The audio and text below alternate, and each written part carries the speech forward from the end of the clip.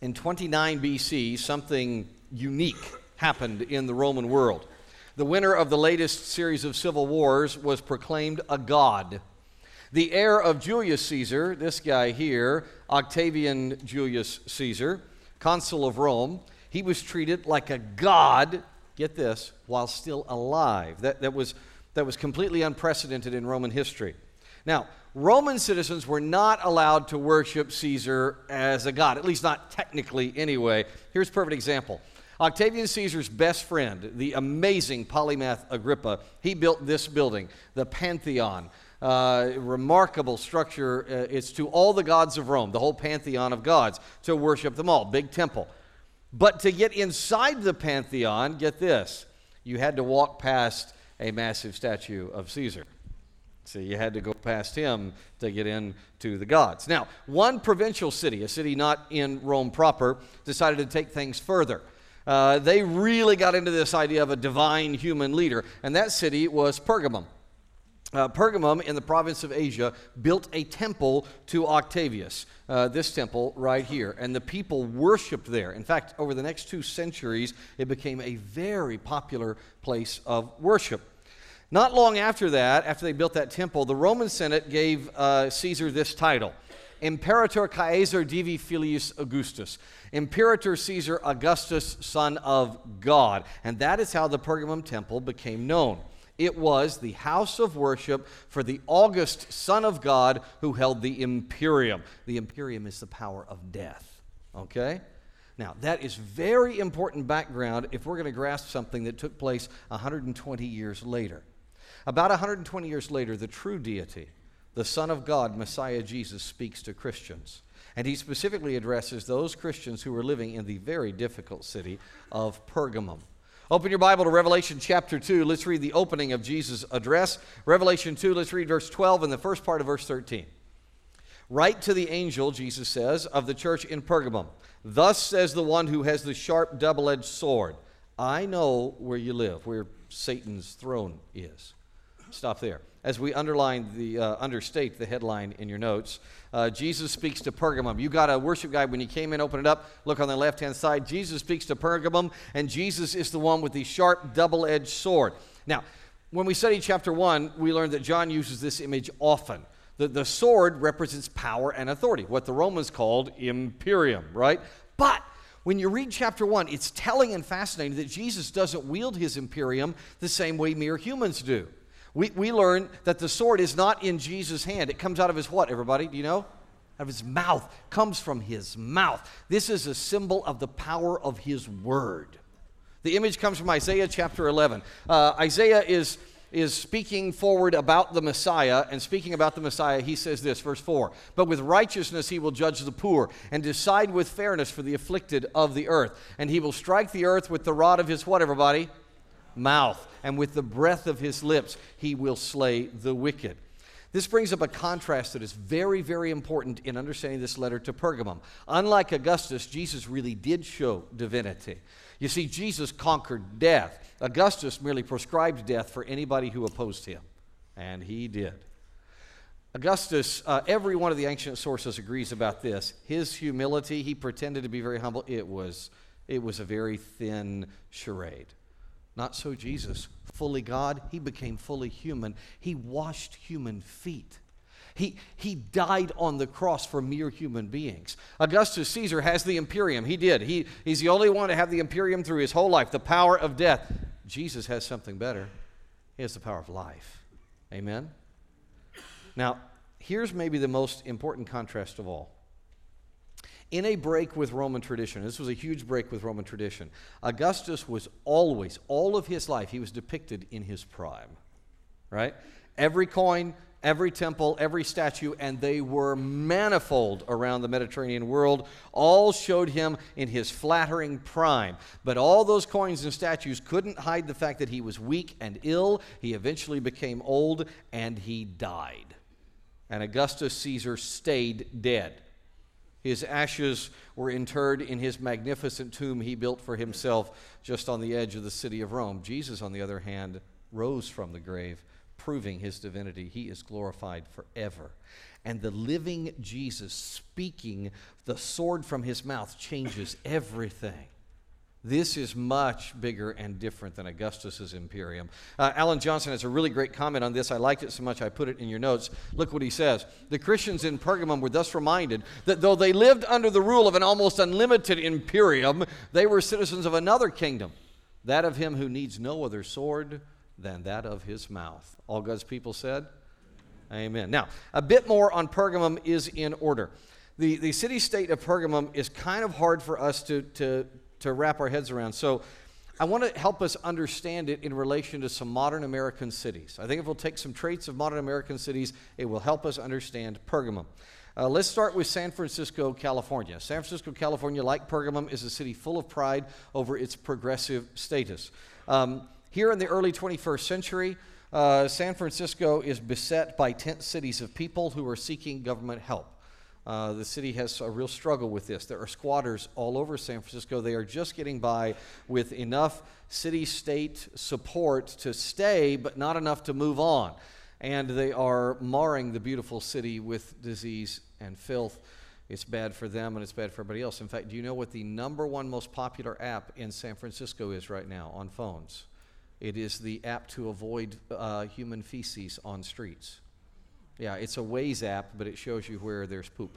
All right? I guess it's called the Poopaze app. But that I bring up for this reason. That is almost exactly what you would have seen outside of this complex. The Asclepium, or also called the Ascleptorium, which was down the hill. Pergamum was on a huge acropolis, and down the hill they had this massive, in fact, it was the greatest healing complex in the world. Okay, it was to Asclepius, the god of healing, and it was huge. If you took all of the hospitals in Frisco and their physical acreage footprint and put them together, it is not as large as the Asclepium is in Pergamum. But get this, now listen. No one was allowed inside the Asclepium. No one was allowed in if they couldn't pay or they were likely to die. You couldn't let really sick people in or it might ruin your record, so they weren't allowed in. The poorest and the most ill had to wait outside. Now, there was a special zone where they were allowed to camp, and they were allowed to beg, and unlike every other citizen of Pergamum for whom it was illegal, they were allowed to defecate in public, just like modern San Francisco. The Pergamese paid really high taxes, and they did this in order to give a small public grain ration every day to these squatters in the tent city. It seems like, from what I can tell, it made the ill and the needy unwilling to go anywhere else, and yet not really able to go forward. The Pergamese, like the modern San Franciscans, considered this the height of compassion. Okay? Think San Francisco, you get a little taste of Pergamum. Then add some Las Vegas, all right? Especially the creepy, what happens in Vegas stays in Vegas nonsense, right? The Roman poets give us a whole lot of evidence that Pergamum was a center of wanton sexuality. Now, they're not unique in this. Sexual license was a big part of all the original Greek cities of Asia, a big part of all the Greek cities of Asia, but only Corinth was more famous than Pergamum for its wanton sexuality. Also, Pergamum was a little like our New York City. New York City and Pergamum were each a former national capital, but each of them became the center of the publishing world. In fact, Pergamum led in parchment production. The very word parchment, which is what everything of import was written on then, the very word parchment is a slang takeoff on Pergamos, which was the original Greek name of the Roman Pergamum. They so led in parchment production, they were known as Parchment City. And they had the second greatest library in the world. Get this, the Pergamum Library in the 1st century A.D. had 200,000 volumes, 200,000 scrolls. Can you believe that? Only Alexandria had more books than Pergamum did. And just as New York City was once the capital of the United States, so Pergamum was once the capital of the province of Asia. When Attalus III died, he left his whole kingdom, what we call the province of Asia, to the city of Rome. And originally, Pergamum was the capital. It was pretty quickly moved down to Ephesus, just as our capital moved to D.C. But just as New York City remains the first city in the United States of America, Pliny the Elder writes this in the 200s A.D., Pergamum is the most important city in Asia. All right? One more, just to make sure we get it. Add a little bit to those other cities, add a little bit of Portland, Oregon, okay? Here are the aspects of Portland that fit Pergamum, of modern Portland. A lot of dulling and hallucinogenic drugs used legally, and a government that is very intolerant of any dissent. Okay? Anybody who tries to abstain from the cultural hegemony today in Oregon is punished, often severely. Just ask Oregonians like the Kleins, the former owners of Sweet Cakes by Melissa. By the way, their persecution was just overturned this week in the U.S. Supreme Court. Did you hear that? Yeah, it's pretty cool. But that doesn't mean it's going to end. Similarly, at Pergamum, there's a very old legend. I can't confirm this, but it is a really old legend. We have it from in the 2nd century, that 2 Christian stonecutters refused to use their artistic ability to carve a statue of Asclepios, and they were killed for it. Okay? So, that takes us to worship at Pergamum. The worship at Pergamum brought danger. Look at verse 13. Verse 13, I know where you live, where Satan's throne is. Yet you're holding on to my name and did not deny your faith in me. Even in the days of Antipas, my faithful witness, who was put to death among you, where Satan lives. Now, some pastors will say that Satan's throne is this place, the magnificent temple to Zeus in Pergamum. I've heard that, but I cannot find any confirmation of that in classical sources at all. So that actually may be a fabrication. Instead, it might be better to take Satan's throne as a euphemism. It's a way of just saying this was a really, really dark and demonic place, okay? Worship is especially difficult in that dark and demonic place because the Christians stick out like sore thumbs. Especially because the Christians will not participate in or cheer on the seamier side of Greco-Roman society. Pagan worship brought wealth. People flocked to Pergamum for the emperor worship, that temple I showed you earlier, and also the amazingly expensive temples to Dionysius, this one right here, and Zeus and Athena. But most of all, people from all around the world traveled to visit the Ascleptorium, the hospital complex. Now, don't think of this as modern medicine. Okay, some of it actually was valid and useful. A lot of it was hocus-pocus nonsense. But all of it, the useful and the useless, was rooted in a pagan ecological view of human health. The anthropology was flawed from the beginning. That's why the medicine ends up flawed. I can't really explain it as well as Johnny Beaner does in this funny little clip. Take a look. Modern comedian Johnny Beaner. We're just very different. My wife and I were very different. We come from different backgrounds. Like, I came from a normal family, you know? She just came from like a hippy-dippy family, you know? Her dad's an actual hippie. Her mom's a holistic nurse. And first of all, if you don't know what holistic medicine is, it's basically like, remember when you were little and you play house, you know? You pretend you had to go to the doctor, but you're a kid, so you don't have medical equipment, so you just kind of use sticks and rocks and stuff. You know, that's holistic medicine. All right. The god Asclepios was honored in this huge complex of buildings, brought massive riches to the city. Here's how their version of holistic medicine worked. When you went to the Asclepium, you learned special secrets from the gods, and those formed the core of the Asclepius worship. And it was a journey for you that was assisted by sexual promiscuity, not always, but almost always, and always by hallucinogenic drugs. You took lots of drugs. If you learned well, then you were healed, or at least you believed you were healed for a time. Here's how it worked. This is my favorite part of the Pergamum hospital. You took a bunch of really, really heavy-duty hallucinogen drugs, okay? And then you walked through this tunnel. And the tunnel would be filled with water about up to your waist. You can see some of the water lines here. And as you walked through the tunnel and you went through in your fog through the water, you're swishing through the water, there were these priests that were hidden up above. And there were these small holes up here as openings. And the priests in the small openings would say, "You're feeling better. You're getting well. You feel better," right? And by the time you wandered out through the end, you had basically been hypnotized into believing, "I'm well," right? It was just as absurd as our fake faith healers today. You really believed in that the God had healed you. All of this made pagan Pergamum a really likely place for the growth of Gnosticism. I'll explain that in a moment. And these secret mystery religions. Most of all, it made Pergamum a very dangerous place for a believer in Jesus. Just ask Antipas. He was slain because he was a faithful witness to Christ. Now, we don't know the details of Antipas's death, but I highly recommend this historical fiction book, The Lost Letters of Pergamum. It deals, you'll rarely hear me say this about historical fiction, it deals very well with the history. And Bruce Longenecker's book is interesting and has a very moving version of what could have been Antipas's martyrdom. Here's what we know for certain. The pagans needed someone to blame for the people who weren't really healed, okay? Remember, in pagan worship, the god has to be appeased by you following the exact right formula. If you say anything wrong, or there's any negative energy, or anyone does anything wrong, it messes it up, right? You control the god, you get what you want by making sure that you do the right formula. That's what paganism is. So that one darn Christian who refuses to worship, that could be the last straw that causes the god not to give somebody what they desire. So in retaliation, it was becoming normal for Christians to be viewed as a threat. Believers in Jesus were increasingly being barred from pagan public life. They were resented and sometimes even killed. Thank goodness that kind of nonsense doesn't ever reoccur in our day. Let me show you an excellent summary of this attitude as it's lived out in the modern West. Somewhat astonishingly, this is not from a Christian source at all. This appeared on the editorial page of the most popular newspaper in this country.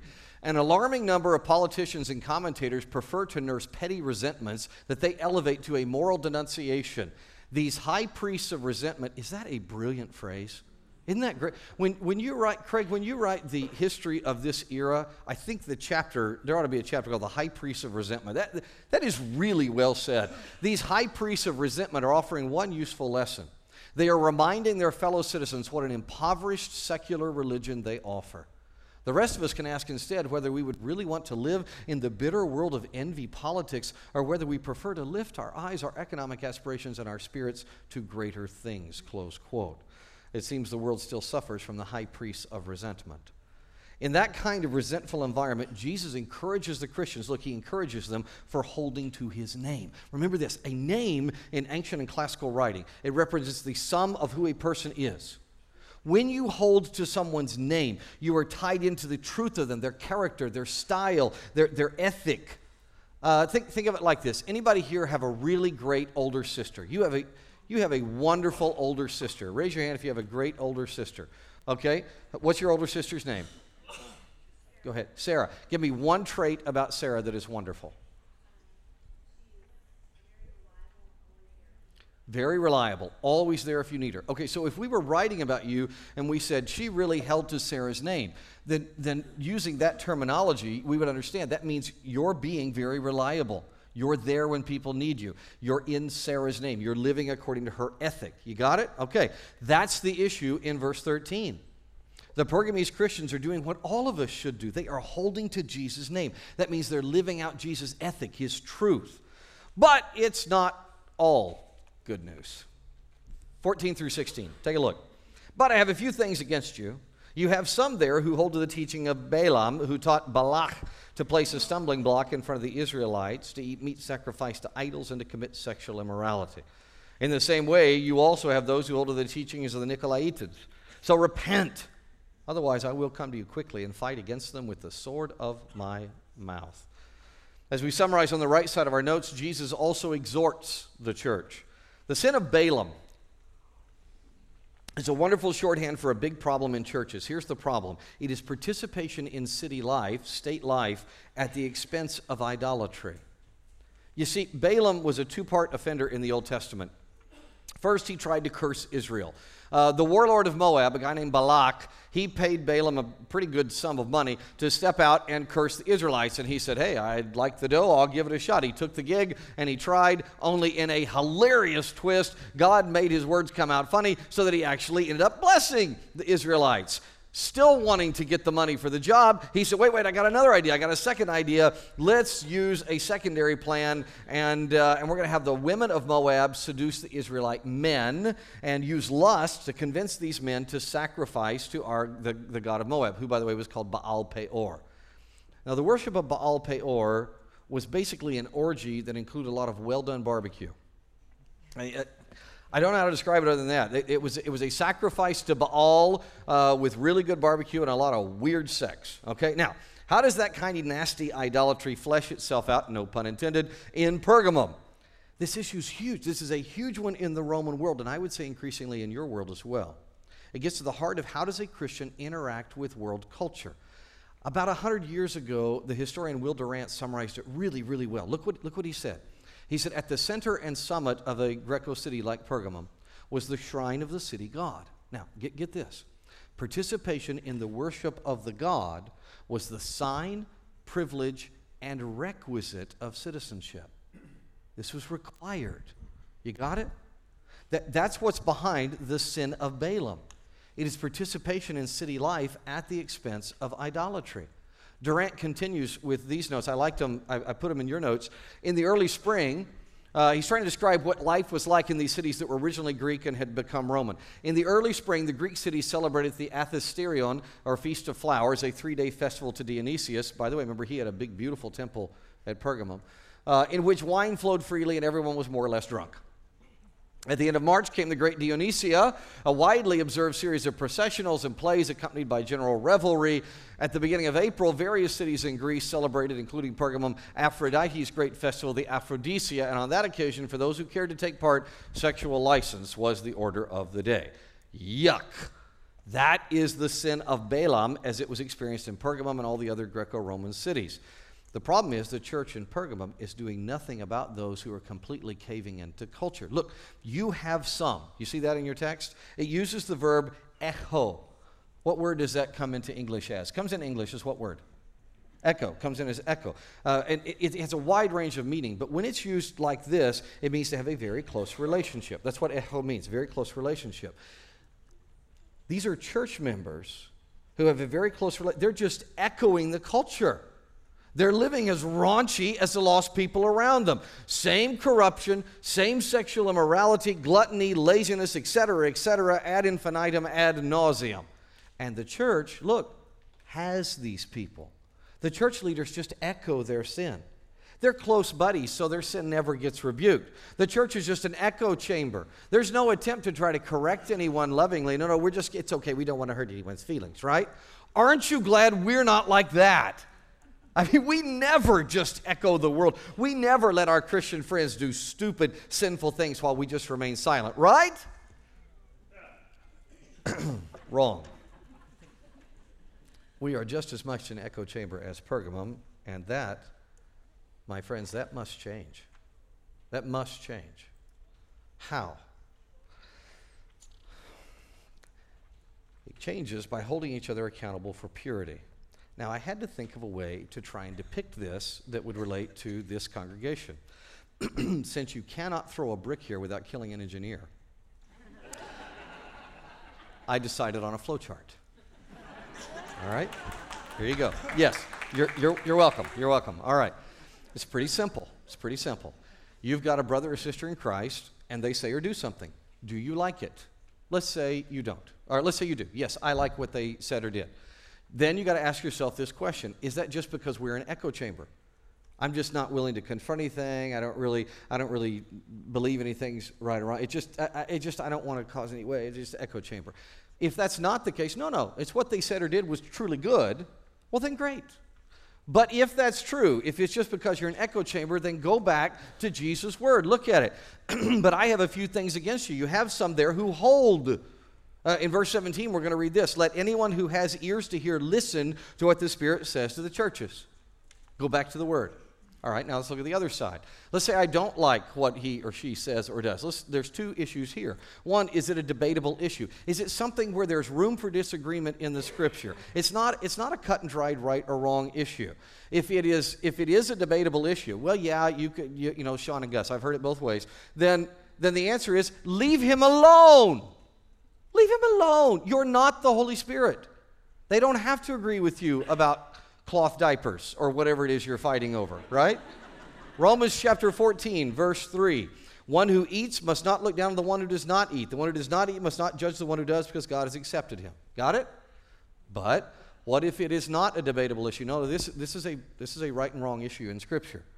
Well, then you take him to Jesus' word. Matthew 18, verse 15. If your brother sins, go and show him his fault in private. There's one exception to this. 1 Timothy 5 says that if you are an elder or pastor, then you have to have this done in public. Ugh. Who wants our job, right? Okay. So do I like what he says or does? No, debatable issue. But what if it's this? The last question, what if it's because my feelings are hurt? This is increasingly the issue in our world. Well, I don't like it because my feelings were hurt.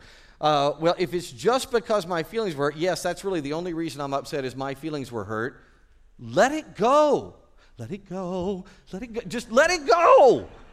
Your feelings are not the arbitration of truth. I know, shocking, but listen, please. Proverbs 19:11. A man's discretion makes him slow to anger, and his glory is to overlook a transgression. Got it? It's a glory to overlook something that just hurts your feelings. But if it's not just my feelings, I mean, my feelings may be hurt, but this really is a biblical issue, then take them to Jesus' word. Listen to it again. If your brother sins, go and show him his fault in private. That is how we respond to the ever-present in every church sin of Balaam. Responsible, biblical, gracious accountability. All God's people said? Amen. For you non-engineers, just go to lunch with one of them. They'll explain it in stories. You'll like it. All right. Now, just like the church at Ephesus we studied last time, Pergamum was also plagued with the teaching of these Nicolaitans. And as we noted, this is a form of a weird religion called the Gnosticism. Okay? Gnosticism. I really think the best explanation of who are the Nicolaitans comes from somebody that lived very close to that time period. Irenaeus was a church leader. He actually grew up in this area, and not very long after Jesus dictated these letters, Irenaeus wrote a book. It's called Against Heresies, and here's how he described the Nicolaitans and Gnosticism in general. John, the disciple of the Lord, preaches this faith and seeks, by the proclamation of the gospel, to remove that error disseminated among men a long time ago previously by those termed Nicolaitans, who are an offset of that knowledge, and the word he uses here is gnosis, so he's saying they're part of Gnosticism. Falsely so called. Gnosticism is falsely called knowledge, and here he explains why. That he might confound them and persuade them there is but one God who made all things by his word. All right?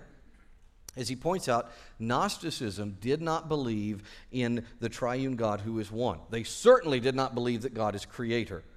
Gnosticism instead was a Greek-type mystery religion, and it was based on one earning one's way to divinity through knowledge, especially through knowledge that was expressed in harmony with nature.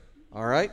In Gnosticism, God does not speak. There's no God who speaks. He does not draw people to himself. He does not redeem his creation. In fact, the Gnostic God's not even really a sovereign God.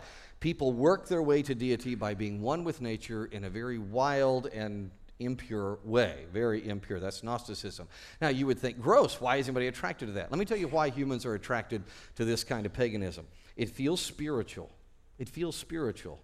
It has a veneer of Christianity. You can kind of make it sort of sound like Christianity. Here's the best part. You can do this and you seem holy, but you get to be just as impure as you want, right? You can be just as nasty and impure as you want and call yourself holy. And most of all, it leaves the human being in charge. Salvation always seems better to our warped minds if we earn it, if it's accomplished our way.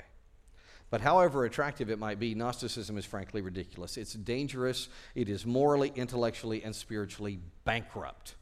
That's why Jesus says, repent, change your mind, move away from that lunacy. Otherwise, there's going to be great pain. Look, if we don't repent, if we remain impure, here's what the Bible says. We're going to lose rewards in eternity.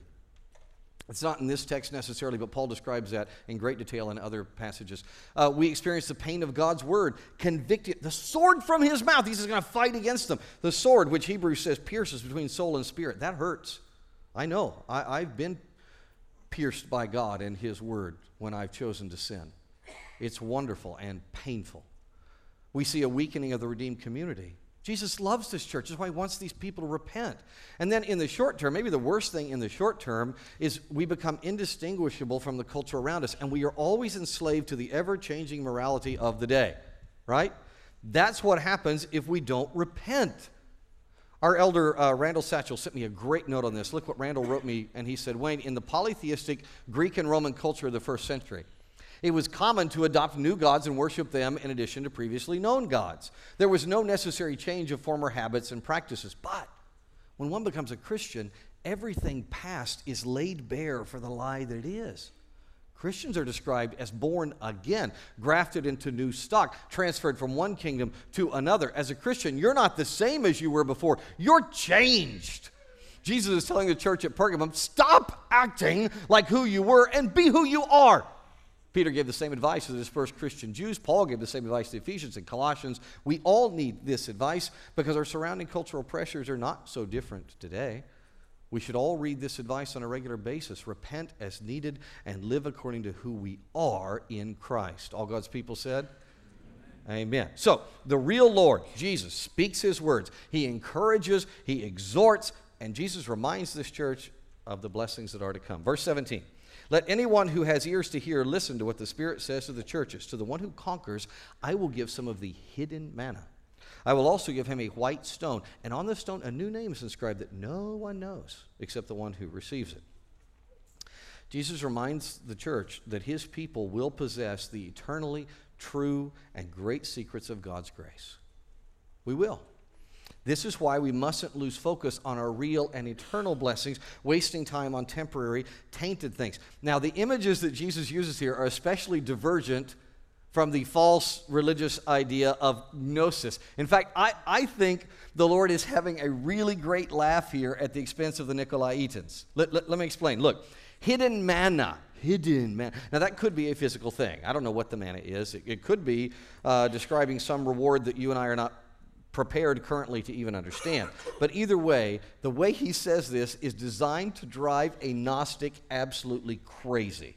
Okay? It's hidden. And it's reserved for eternity. You can't find it. Jesus gives it. No one discovers it. No one gets knowledge and works their way to it. Nobody earns it. So frustrating for a Nicolaitan. I think that is a scream. It's absolutely hilarious. Same thing with the white stone. Before you write me and say, what is this white stone? Let me just tell you the answer. I don't know. I don't know. It's unknown.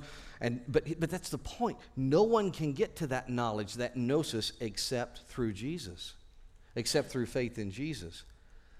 There are speculations that this might be also making fun of some pagan religions. There's no way to know. There were pagan religions that said the great God's name was hidden on a stone, and you couldn't find it because if you had that name, you would have power over him.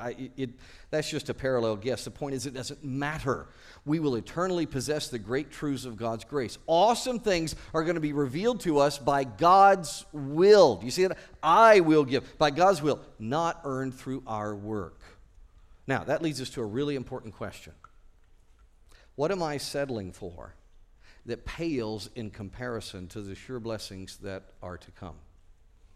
You see, these blessings are guaranteed to the one who conquers. And of course, that causes you, brilliant as you are, to ask a follow-up question in your echo chamber voice.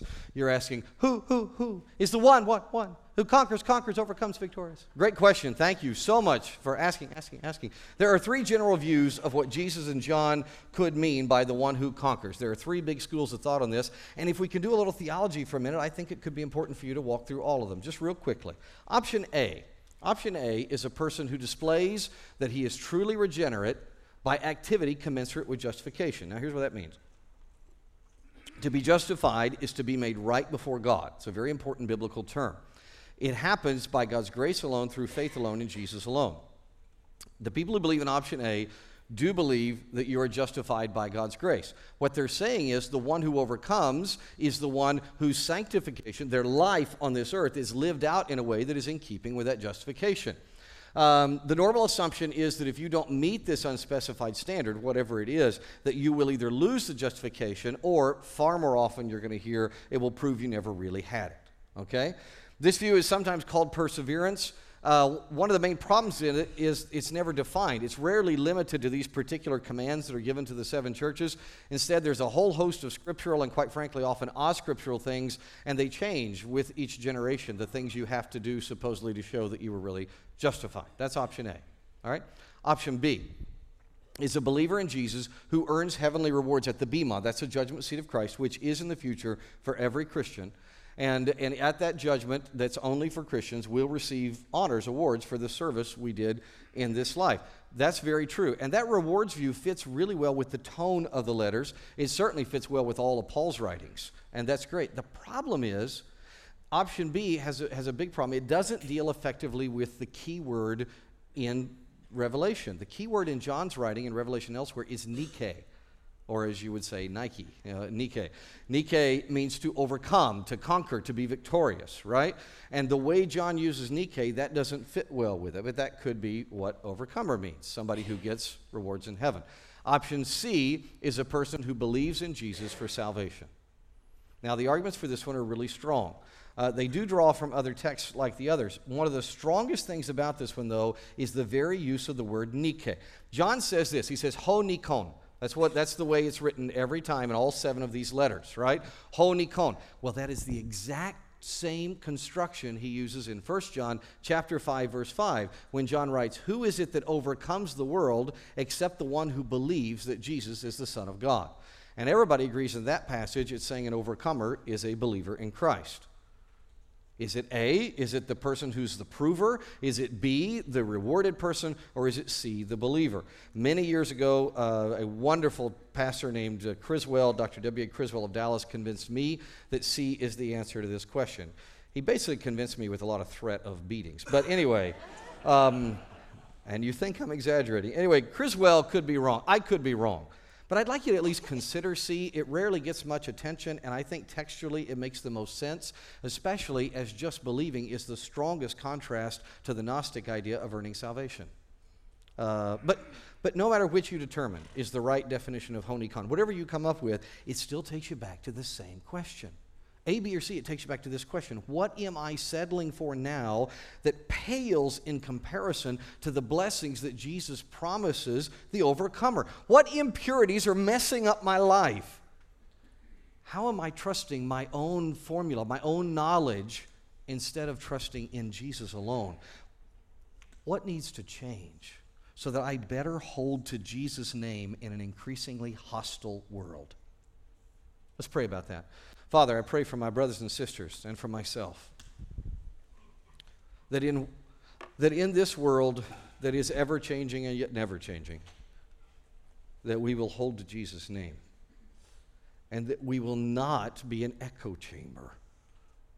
Lord, I pray that we will quit settling for less, that we will live according to these amazing blessings of grace that are ours in Jesus Christ. That needs your intervention. We need your help that the impurities may be continually removed from our lives. We know ultimately you're going to make all things new and we will be glorified. Amen, amen. But we want to enjoy and praise you now. Help us, please. In Jesus' name, amen.